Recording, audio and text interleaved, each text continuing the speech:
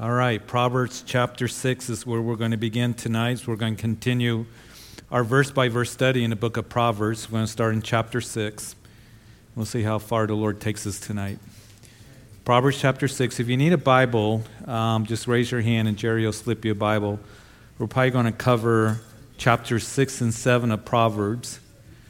So go to the middle of your Bible, you'll find Psalms, and then right after Psalms, you'll find the book of Proverbs.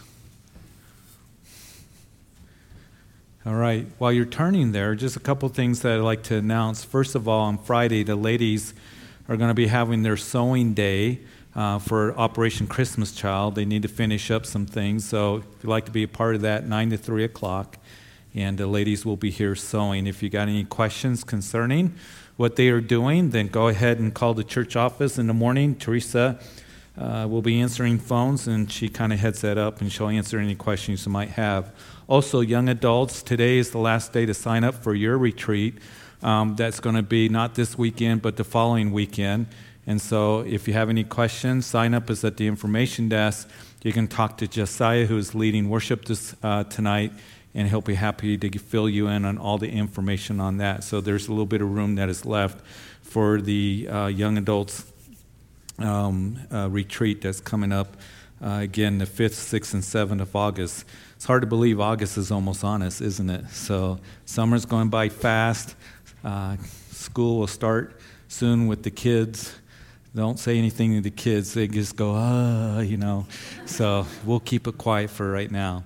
But yeah, it's on us, and summer goes by so quick all the time. So a lot of people are trying to get summer traveling done and vacation done, and because school will be starting about mid-August. Other things that are there in your bulletin: Sunday mornings, 8, 9:30, and 11 o'clock.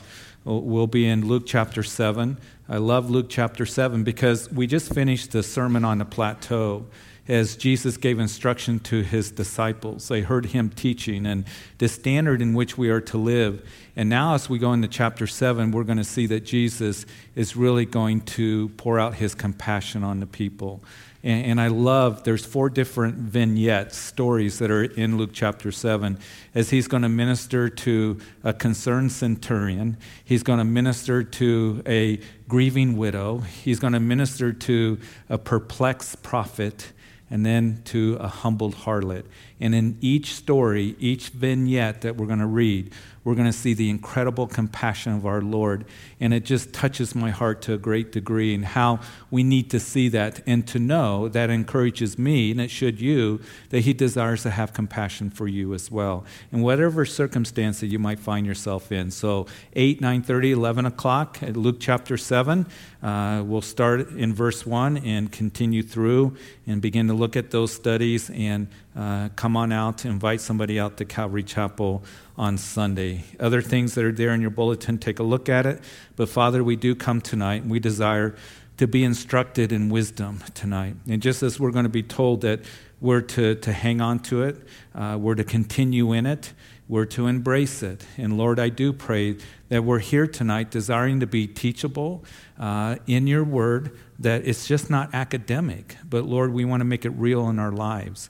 And Father, I do pray that we would have hearts that are soft before you, taking the seed of the word, working it into our hearts. May it be like fertile soil, that it can take root there, and then fruit being produced in our lives. Father, we know you want the very best for us, and the very best is a life that is dedicated to you and living for you. So Lord, I do pray that you would just speak to us through the word, by your Holy Spirit, and Lord, that again we would be attentive, because you want to do a marvelous work as we gather. It pleases you that we're here, and that we're opening up the Word of God and studying it line upon line. So Lord, may it benefit us greatly, and it will as we are attentive. And it's in Jesus' name that we pray. Amen. So Solomon here, inspired by the Spirit of God in chapter 6, remember he's writing to his son, and he writes in verse 1, "My son, if you become surety for a friend, if you have shaken hands and pledged for a stranger, you are snared by the words of your mouth, you are taken by the words of your mouth. Do this, my son, and deliver yourself.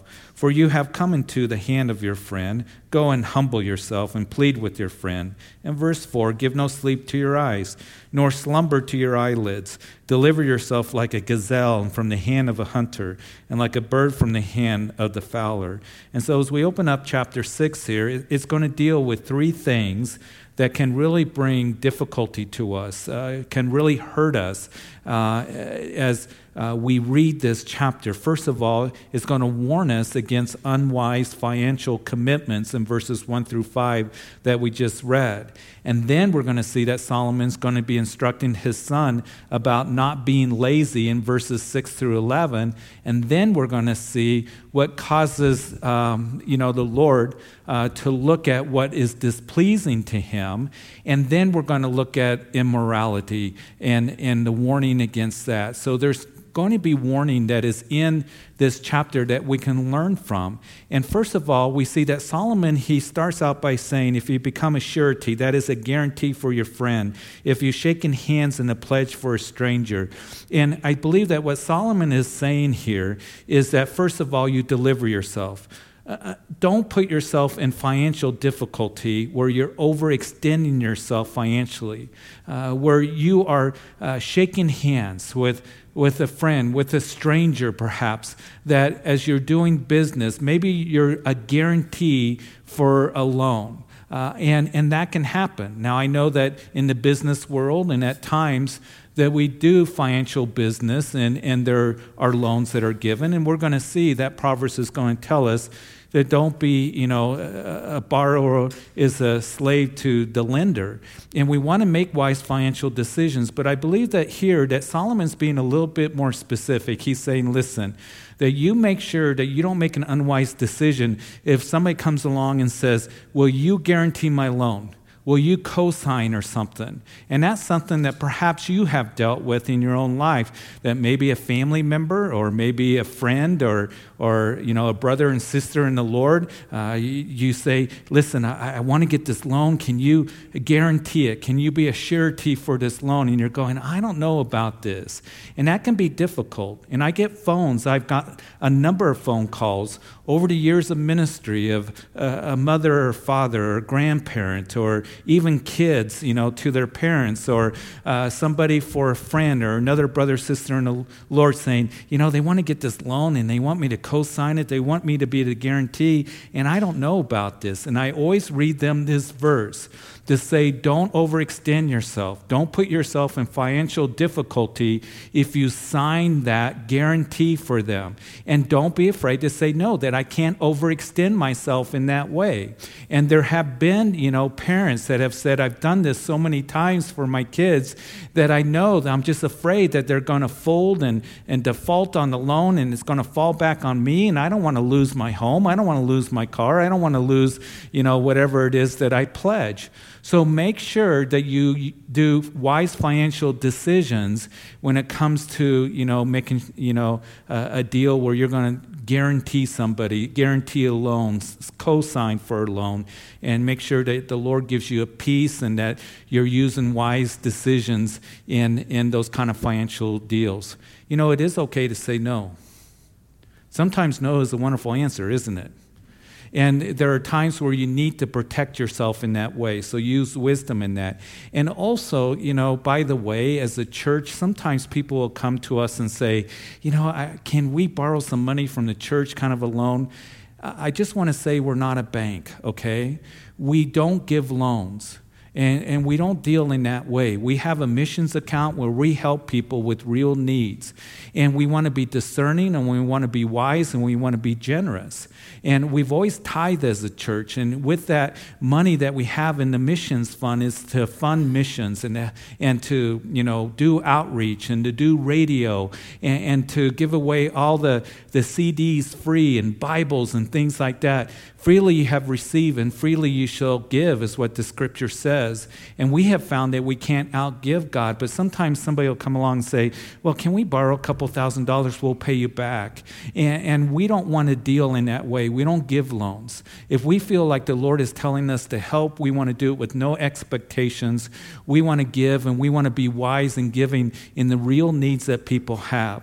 So here Solomon giving some financial, wisdom to his son, dangerous promises you don't want to make that is going to overextend you financially.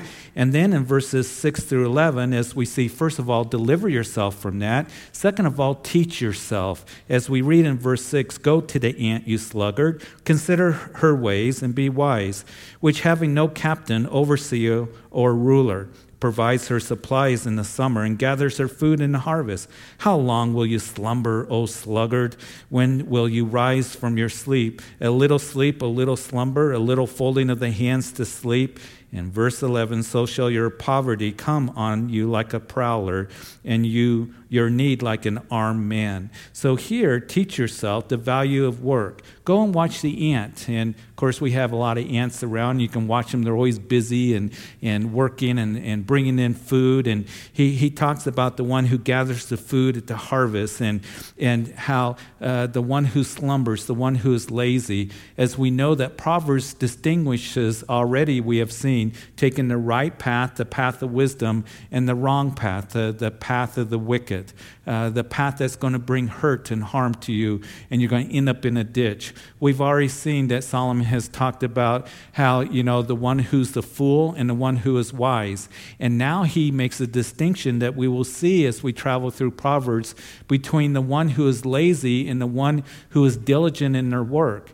And one of the things that we see in the scriptures is this, that the Bible has nothing good to say about the person who is lazy, has nothing positive to say about the person who is lazy, but the Bible has everything good to say about the one who is a hard worker. And we see throughout the scriptures that God desires for us to work, and that work is good. And we see that principle throughout the scriptures of working hard. And so we need to be ones and diligent in learning to be hard workers. And I think a lot of us in this room, we've had to learn to do that. But parents, grandparents, it's important that we teach that to our kids, that we teach them to work, that we teach them the value of good work, because it can be hard. You talk to those who own businesses, who hire people, supervisors, and they will tell you that it's hard to find, particularly young people who are hard workers today, responsible and committed, who are, ones that have good attitudes, and that is more difficult today. Matter of fact, one of the problems, if you talk to a number of supervisors or those who oversee, workers and stuff, they will tell you one of the big problems is that workers come in the morning and they're so tired, particularly young ones, and I don't want to just be picking on young people, but that seems to be more of the trend, that they come in and they're so tired. Why? Because they've been up all night playing video games. And it's a problem. And they haven't learned that you need to go to bed and you need to get up early and go to work. And so learn to be a good worker, learn to be responsible, learn the value of good work, and God will bless that. But I also want to bring it a little bit home closer to us, because not only physically, not only in our daily lives, practically, in being a hard worker, and by the way, I just want to say this, I believe that Christians should be the hardest workers that there are. I believe that's a great witness to our employers and to supervisors and to those who own businesses. I pray that they look at us as Christians and say they are the hardest working people. It grieves me when I hear that somebody says, I don't know about hiring Christians because I had a bad experience in doing that, because it just is a negative witness to them. I remember when years ago, when right before Sue and I got married, that I was working on some grounds at a college in Colorado Springs. And they had the lower grounds, the football fields and practice fields, and then I was up above where all the dorms and the administrative buildings and academic buildings were. So there's two crews, but the crew down below, they hired a lot of the students that was at a local Bible college there in Colorado Springs, and they would come. They were working part-times, and they were working, full-time in the summer. And some of those guys, they were good guys. They loved the Lord. But they came to me, and they were talking about how they got written up by the supervisor, because what they were doing was, when they had a break, a 15-minute break, they were going upstairs in the break room, and they were having a Bible study, but they were doing it for a half an hour, 45 minutes. And they thought they were being persecuted. And I said, no, that's not right. Listen, what you do on your break is fine. What you do at your lunch hour.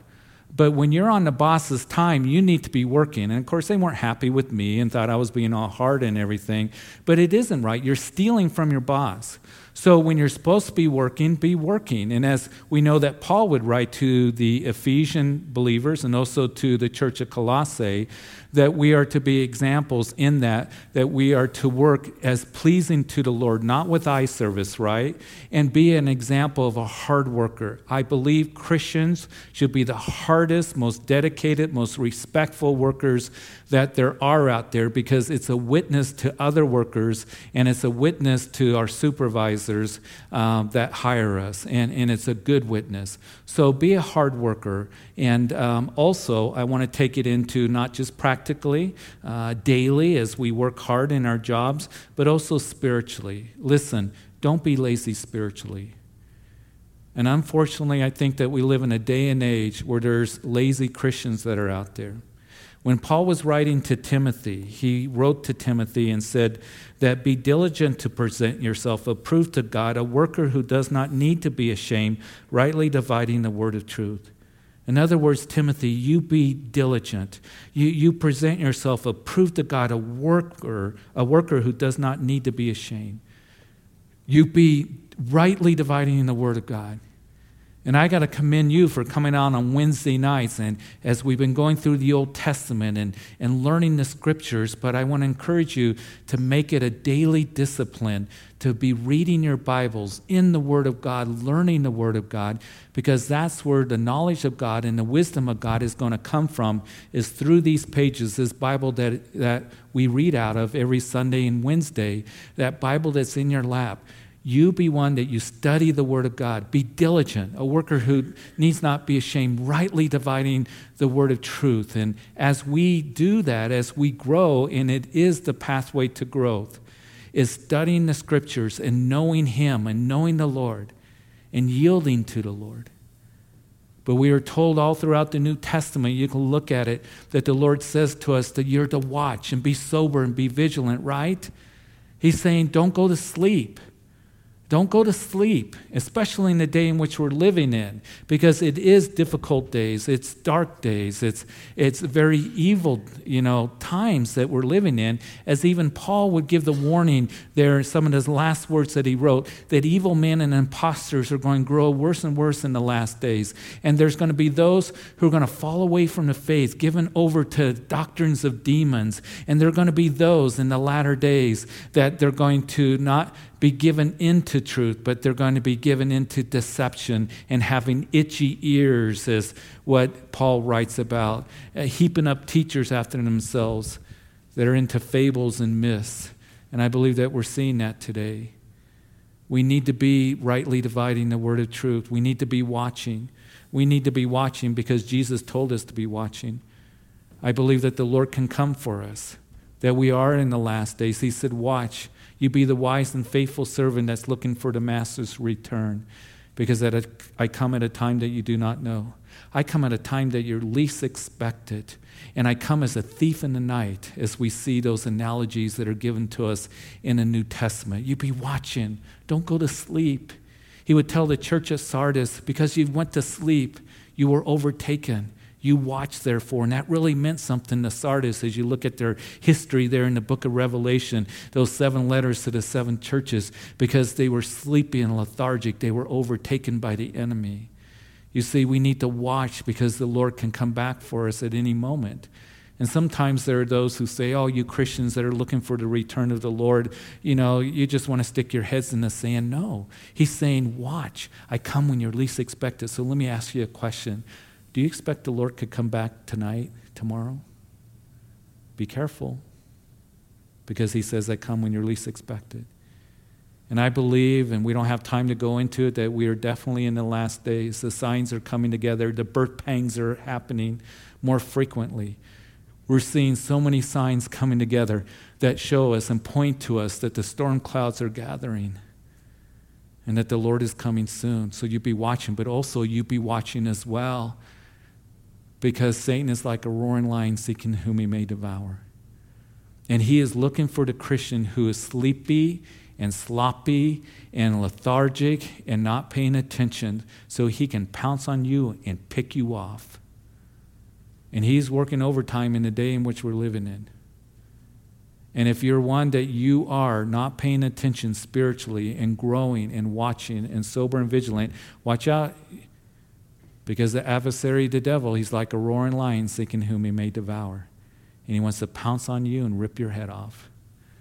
By the way, did you see that video on Fox of what happened in China? There was a video, a cam of talk about unwise, and it was sad.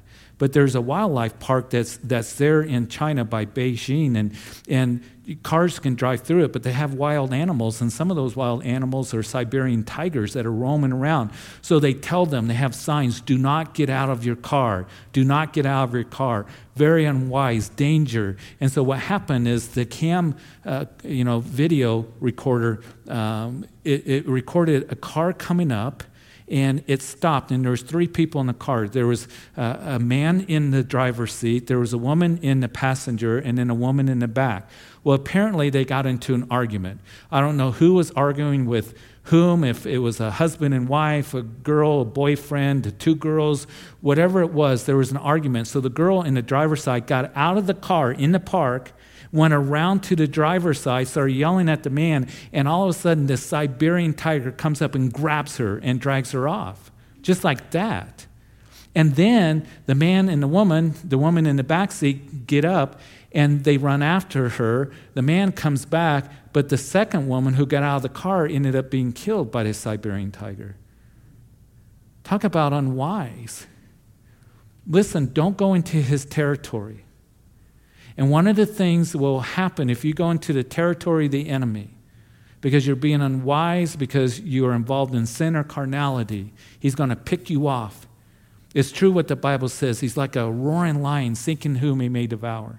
So we want to walk in wisdom. We want to be alert. We want to be paying attention spiritually in the day in which we're living in.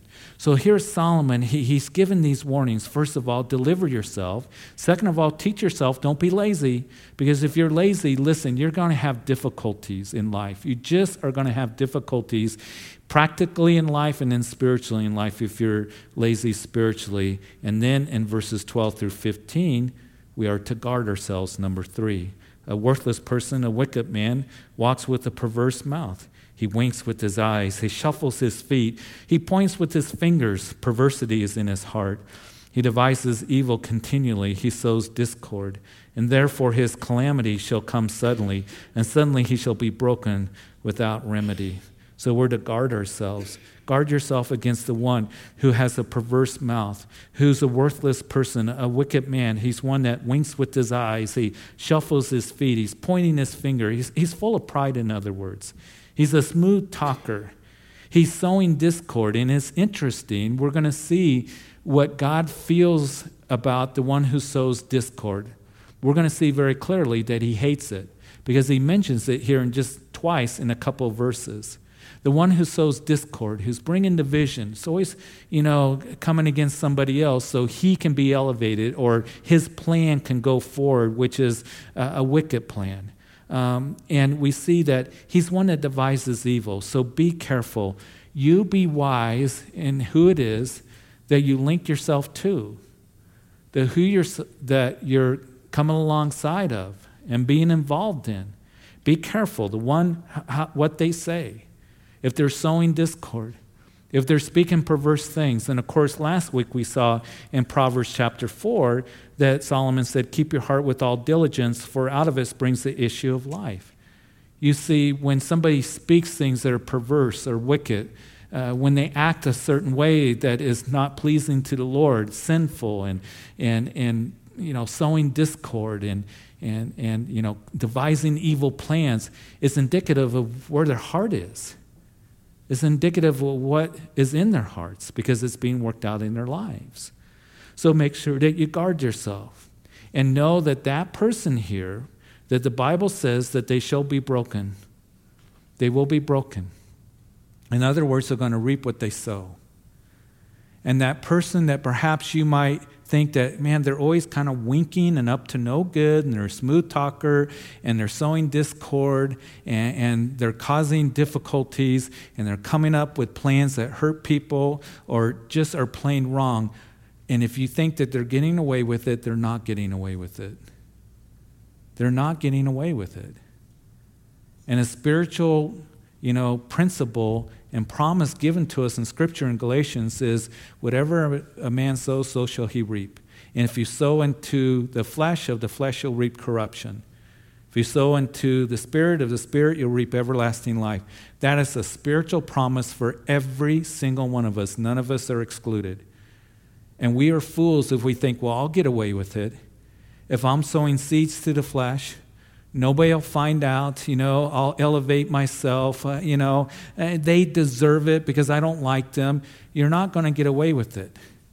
You're going to sow seeds to the flesh, of the flesh you'll reap corruption. And that's what the Bible says, and that is a truth for every single one of us. None of us are excluded from that. And here Solomon says what's going to happen to the one who, is broken without remedy. You make sure you guard yourself and you don't get involved in that. And then in verse 16, what we read is that 6 things the Lord hates, yes, 7 are an abomination to him. A proud look, a lying tongue, hands that shed innocent blood, a heart that devises wicked plans, feet that are swift in running to evil, and a false witness who speaks lies, and one who sows discord among the brethren. There we see that again. So here the Lord says there are 6 things, yes, 7, that God hates. You know that, pop culture tells us, I think there was a song, Justin Bieber maybe put it out, Don't Be a Hater. I don't listen to him. Maybe some of you younger ones know that. But somebody put out a song, Don't Be a Hater. And of course we are pressured, don't hate, we're to love and all this. And we are to love. Our weapons are truth and love. But there are some things that we are to hate. We are to hate those things that God hates. We don't hate the person, but we hate the sin. And there are certain things that God says in His Word that He hates. And we are to hate evils. We've already seen going through the book of Psalms, as David wrote, that I've learned to hate evil. And whatever God hates, that we are to hate. And we're to pay attention. There are these things, 7 things here, that God says that are an abomination to me, that I hate, and we are to hate. And that is a proud look, first of all. Pride is what caused Lucifer to fall. And pride oftentimes is the root of a lot of sin. Just being prideful. And we're going to read in a couple chapters that pride goes before destruction and a haughty spirit before a fall. And we have no reason to be prideful. We cannot be prideful in our salvation because it is by grace through faith that we're saved. It's not of ourselves. It's not of works. It's the gift of God, lest anyone boast. We cannot boast in our salvation. Matter of fact, before Paul writes that in Ephesians chapter 2, he tells us that we are spiritually dead, but God has made us alive through the cross of Jesus Christ and His resurrection, through His great love towards us. We have no reason to boast. When we go to heaven, we cannot stand before God and say, oh my, I deserve to be here. And I did these wonderful things. And we cannot boast in our salvation whatsoever. But the work that God is doing through us, we cannot boast in as well. Because He's doing it, and He gets the glory. And Isaiah declared that God will not share His glory with any man or any woman. Pride is so destructive. Pride goes before destruction and a haughty spirit before a fall. And I know that it's something that we can all be vulnerable to that we need to be guarding that Lord, you search me and try me. If there's any pride in me, arrogance in me, if I'm boasting about anything, in myself, elevating myself, thinking I'm better than other people, then Lord, help me to repent and turn away from that. Because God will deal with you, and he'll deal with me in it, because it is a terrible sin. And I know that when somebody is very prideful and proud and arrogant, it won't be long before you hear the sound of a crash, because they're going to fall, and God's going to deal with them. So we need to be humbled before the Lord. And he is gracious to the one who is humble. He shows himself strong to the one who is humble. The one who recognizes our need for the Lord, the one who depends on the Lord, surrender to the Lord. So number one, a proud look. Second of all, a lying tongue. And we know that Satan, what caused him to fall was what? Pride. He said that he wanted to be like the Most High. He wanted to sit on the throne. He wanted to be worshiped. But we also know that Satan is the father of lies as well. And we can look at this and read this and say, of course, God hates lying. And it's more, listen, it's more than just telling a lie. But are you living a lie? Is there anything in your life, my life, that we're hiding from people? Any kind of hypocrisy? Any way being deceiving? Deceiving in a very subtle way, not being truthful. You see, if there's any area of your life that you have to hide it, then you're living a lie. You're doing something that you shouldn't be doing. You can be a Christian and you come here on Sunday and you're worshiping the Lord and you're raising your hands and you say the Christian terms and hallelujah and amen and how's it going, brother? But how do you live the rest of the week? Is it your mouth is coming out of it deceit and corrupt words and corrupt speech and being vengeful and just acting like the world? We don't want to live a lie. We don't want to live a lie. So he hates lying words, obvious. But Lord, I want to be honest. I don't want to be a fake. I don't want to be a fake light. I don't want to be a fake disciple. There is a difference between a believer and a make-believer. And we need to be like Paul says, that Lord, you search me again, and to examine ourselves to see if we are really submitted to the Lord, that we belong to him. So lying words, second of all, shedding of innocent blood. Of course, life is sacred. It's amazing how some value life so little. We live in a violent society today. We live in a society that is getting more violent. Lawlessness is abounding. Jesus said that in the last days, that's one of the characteristics, that lawlessness will abound. I was in the county with a law enforcement luncheon and appreciation, and with the guys with the Weld County Sheriff's Office and some of the other peace officers from Weld County, just appreciation, and I was praying for them and being with them, and the county commissioners were there, and it really encouraged me that I know that the citizens of Weld County, that we show so much more support for our law enforcement than in other parts of the world. But they talk to their brothers in blue in different parts of the country, and they don't have that support in some other areas, and they're scared, and it's a fearful thing, the day in which we're living in for them.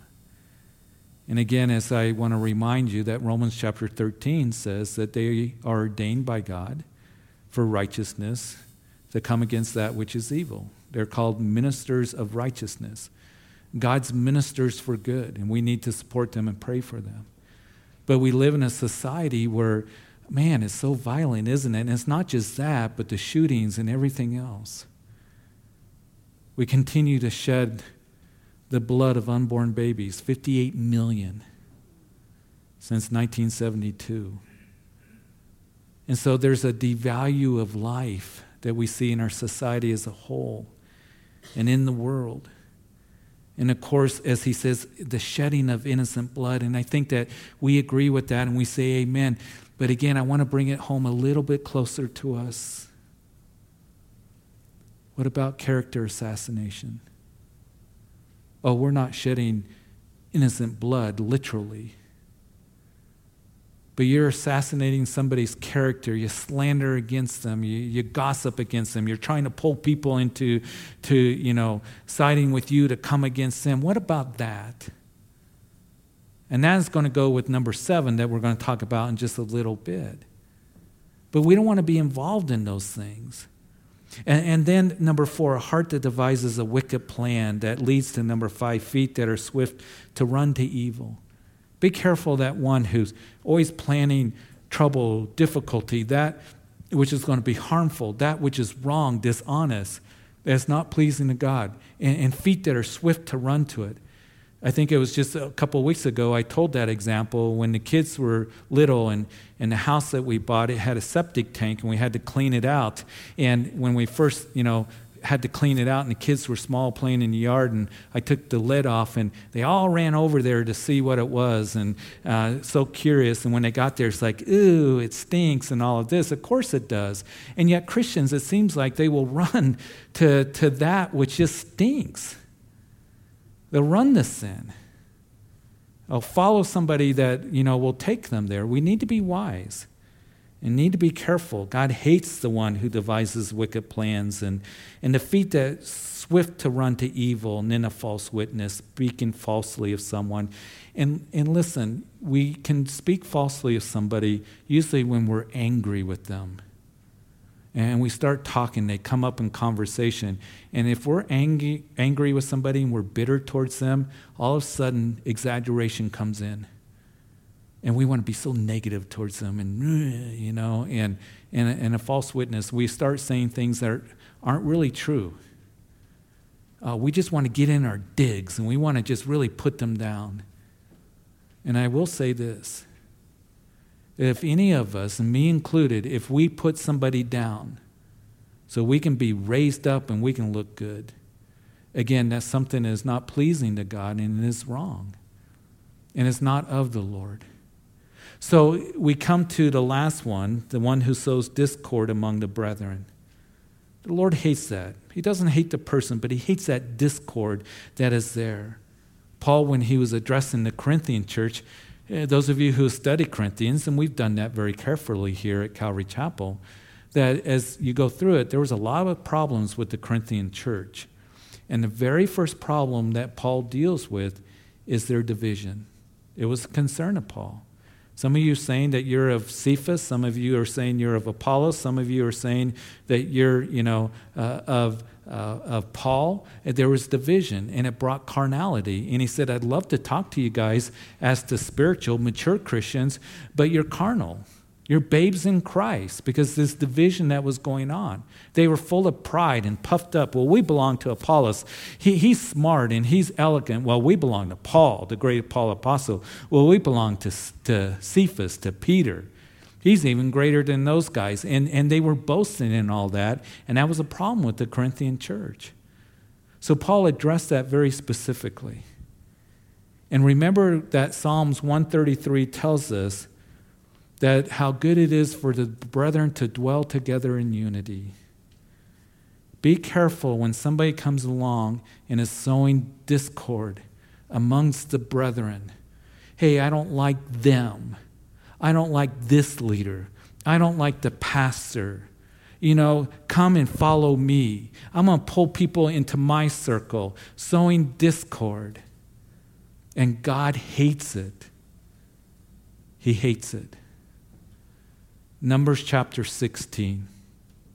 Moses and Aaron are there, and all of a sudden Dathan and Korah and 250 of the leaders they brought with them to Moses and Aaron, and they said, Moses and Aaron, you take too much upon yourself. You think you're really special, don't you? Well, we're special too. And they were challenging their leadership. And what is interesting is that as you read chapters 16 and 17 and put the pieces of the puzzle together and what's being said, they were particularly challenging Aaron, the high priest. And Korah, who was leading this from the family of Korah, and you know from your studies in Numbers chapter 4, the three families, Merari, Gershonites, and the Kohath. That was the third family. And their responsibility was what? To carry the furnishings. They got to carry the Ark of the Covenant. And Korah, he comes and he's not happy with that. He wants to be the high priest. He wants to be able to go into the Holy of Holies and see the Shekinah glory of God, to be in the tangible presence of God, which Aaron was ordained by God to do. You guys think you're special. Well, we're special too. And they led this rebellion and this discord. And you know what happened? You know, if you read that chapter, that the earth opened up and swallowed up all those guys. They were done for. And one way to find yourself, for me to find myself in a pit and being swallowed up, is sowing discord among the brethren. God hates it. And he's already mentioned it twice. The one who sows discord, that's the one you got to watch out, guard yourself against.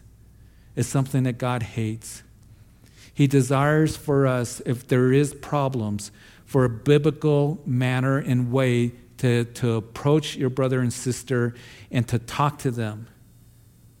And guidelines given to us in Scripture to deal with it in a biblical manner. But sowing discord is not one of those ways. Solomon, known for his great wisdom. And one of the stories that we read about is there's two women that came to him, two harlots, lived in the same house. They both had babies about the same time. They slept with the babies, and one of them rolled on their baby and killed the baby. So she got up and she went over and took the other baby that was alive and put it in her bed, and then the dead baby in the other woman's bed. And they came before Solomon. There was an argument. There was contention whose baby the live baby belonged to. And they both said it belonged to them. So Solomon said, okay, this is the way I'm going to solve it. I'm going to take a sword. I'm going to cut the baby in half. And the one who wasn't the real mother said, yeah, let's do that. Let's divide the body. Let's cause a split. But the real mother who showed love for her child said, we're not going to do that. The one in love is the one that says, I don't want to sow discord. I don't want to have the body be divided. And that's the loving thing to do. Is desire for there to be unity and harmony with one heart, one accord, one spirit. That's what God wants. And that's what the world needs to see. So 7 things that the Lord hates, and we continue here, is he says, now my son, keep your father's command and do not forsake the law of your mother. Bind them continually upon your hearts and tie them around your neck. And when you roam, they will lead you, and when you sleep, they will keep you. And when you awake, they will speak with you. For the commandment is a lamp and the law a light. Reproofs of instructions are the way of life. So again, exhorted to keep the godly wisdom and live in godly wisdom. Don't forsake wisdom. Keep wisdom close to you. That's the poetic language that is here. Tie them around your neck. When you tie a necklace around your neck, it's close to your heart, isn't it? Make sure it's kept on your heart. Continue in it is what Solomon is saying to his son. It will keep you. It will speak for you. It will lead you is what he says in these verses. And you know what the sad thing is? Solomon, known for his great wisdom. The Lord came to him and said, what do you want, Solomon? Oh, I don't know my coming in. I don't know my going out. This is a great responsibility you've given to me as a king. I need wisdom. And the Lord was very pleased with that answer. So he gave him great wisdom. And what happened? Solomon forsook that wisdom. He forsook that wisdom over time. The Word of God says, Solomon, 3 things, or when the king comes, when you ask for a king, he said that before they even got into the promised land in the book of Deuteronomy. He said, when you have a king and you ask for a king, 3 things that they are not to do. Number 1, they're not to multiply gold. What did Solomon do? He multiplied gold. They're not to multiply horses. What did Solomon do? He multiplied horses.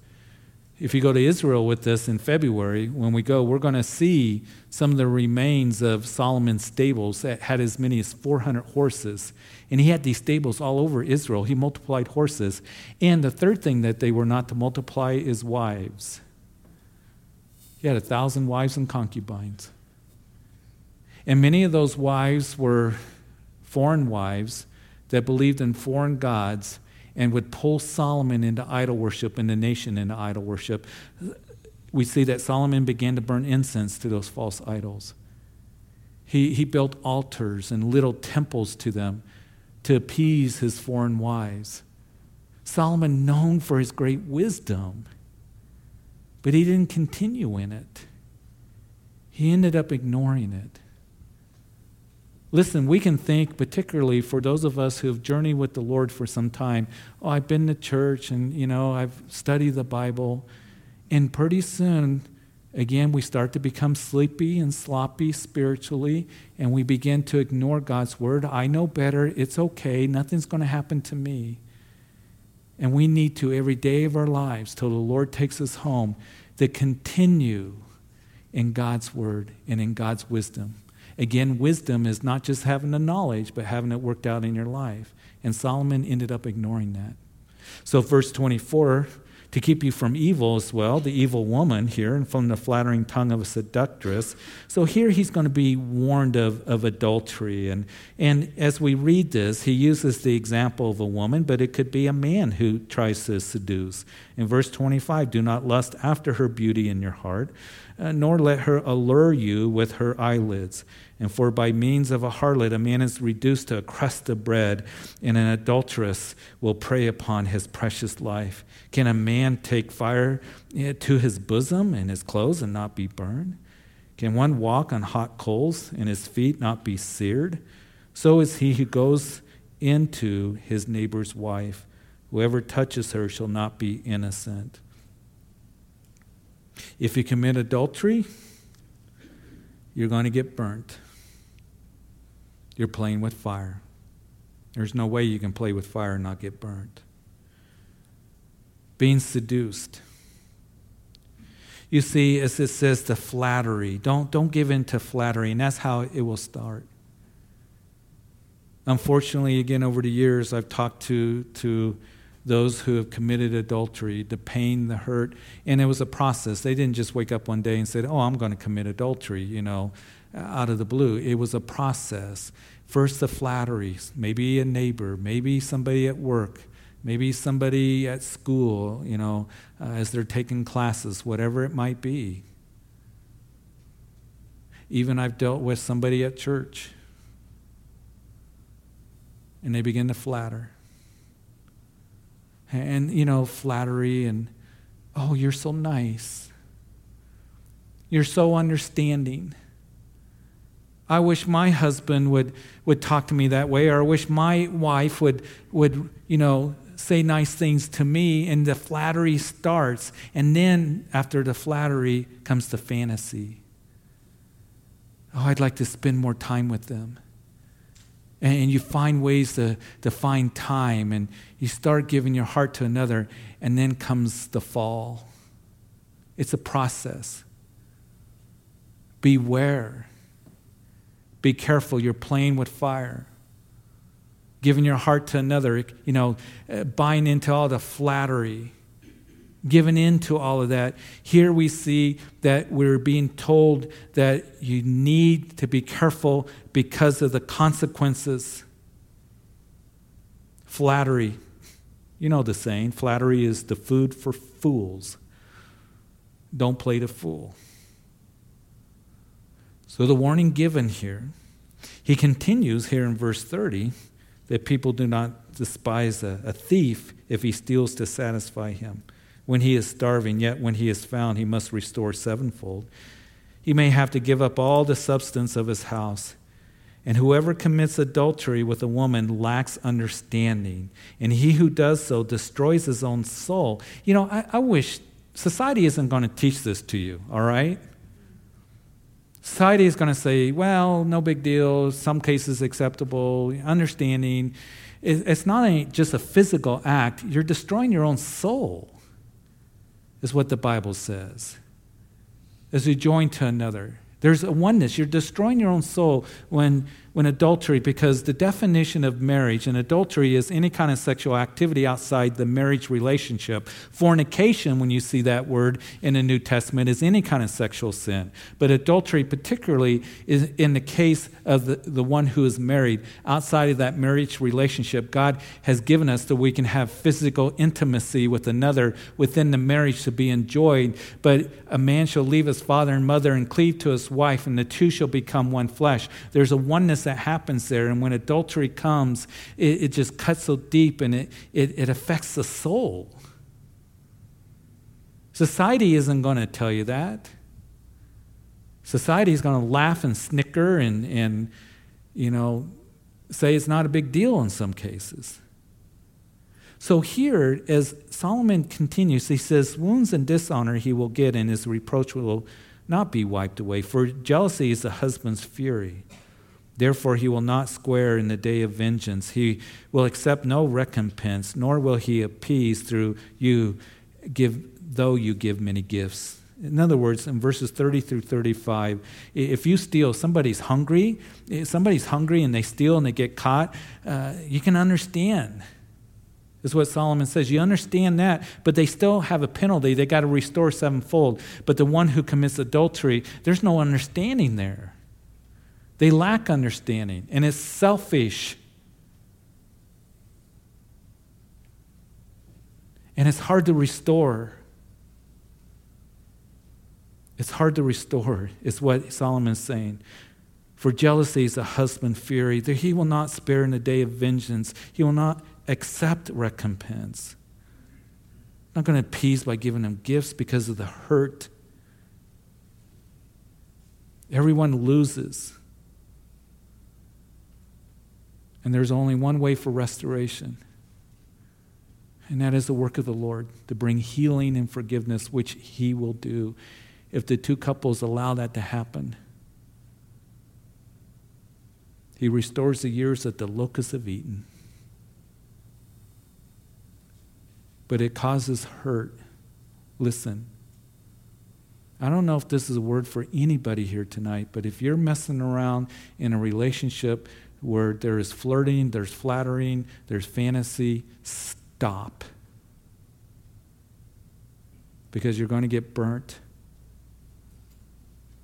And through my years of ministry, I have seen it causes me to shake, even guys in ministry that have lost their families, their marriages, their reputations, their ministry because of adultery. And they got burnt bad. And yes, there's forgiveness. And yes, there is the Lord that can bring the healing, but it's hard and it's difficult. So Solomon's saying, stay away from it. And that's why the Bible says, walk in purity and holiness. Walk in that. Because it's a loving Father that doesn't want you to get hurt. So, Father, we do come to you. We ask that you would just, Lord, as we look at these things, the warnings that are given to us in this chapter, we've taken our time going through it, that we would take to heart, that we would protect ourselves, that we would guard ourselves, that we would teach ourselves, that we would pay attention and not go by the way of a fool or be unwise or involved in sin. The reason that you hate these things listed here is because of the hurt that it brings, and the hurt that it brings to us and to our families, to others around us. So, Lord, I do pray that tonight that if any of us are flirting with any of these things that are unpleasing, maybe laziness, maybe it's just attitudes, maybe it's something more serious than that we would give it to you right now and confess it, because you know it anyway. And we wouldn't take these things lightly. Father, I know that you desire for the gospel to be presented tonight. Because there may be somebody here going to listen to this message later. Maybe you've never given your life to Jesus Christ. As I said, you can't save yourself. You can't earn salvation. It comes by recognizing that you're a sinner, just like the rest of us. We're all born sinners in need of the Savior Jesus, who lived a perfect life, the Son of God. And he came and he died for you. There's a sin problem. Separated us from God. It's caused death, spiritual death within us, but Jesus came and took our sins upon himself and died on that cross. And he cried out, "It is finished. I've done the work. I've made atonement for your sins." He put into a grave and he rose again. So I want to take the time, if you've never given your life to Jesus, you can't walk in godly wisdom. Because you see, godly wisdom is having the knowledge of God's word, but it's having a relationship with him that only comes through Jesus Christ and the work of the Spirit and dependency upon him as you become a child of God. But you need to be forgiven and yield your life, and the hope of heaven is given to you, and right relationship and access to the Father only comes through Jesus. It's not about a set of rules that we're talking about. It's by recognizing my need for the Savior of the world, Jesus, that I am a sinner. And if that's you, will you pray that, Jesus, I come to you and I confess that I have sinned, and I ask that you would forgive me. I surrender my life to you right now as my personal Lord and Savior. Forgive me. I believe that you're alive, that you're speaking to my heart. And I thank you for hearing my prayer and loving me and dying for me. Thank you for this new beginning. In this newness of life, help me to live for you and to know you all the days of my life, in Jesus' name. But I also want to pray for us that are here, that maybe there needs to be a recommitment, a rededication, a reaffirming. Maybe just you've been going down a road and you hear the Lord tonight saying, come back. Come back to wisdom. Come back to me. If that's you, cry out to him right now, right where you're sitting, to say, Lord, my attitudes, or I've been lazy spiritually, or any of these things that the Lord has spoken to you about. I've been flirting with this sin, this carnality. I've been going down a road that is not right. Lord, help me, because he loves you. And there's forgiveness, and there's strength to be given to you, to free you. Don't keep going down that road that's going to lead to destruction and a fall into a pit. He delights when his children comes to him. In the honesty of your heart, give it to him right now. And Lord, I pray for those who are praying, that you see their hearts, you know what's going on, that we come tonight not just, again, to get an academic lesson, but Lord, to really draw close and to confess. And Lord, walk out of this place being free and spoken to and benefited. Again, I thank you for this time. And I pray that we would continue to move forward in the things of the Lord, growing and walking in wisdom. Bless your people here. And as we go home, may we just continue on with you tonight and tomorrow, staying close to you, binding your wisdom like a necklace close to our hearts and in our hearts. And Lord, knowing that there's blessing and benefit that comes from it, and you will give us the strength and the help to be able to live that way that you want us to, and to walk in that wisdom. So I thank you for tonight. Bless everyone here. Take us home safely. And it's in Jesus' name that we pray. And all of God's people said, amen. Amen. Why don't we stand?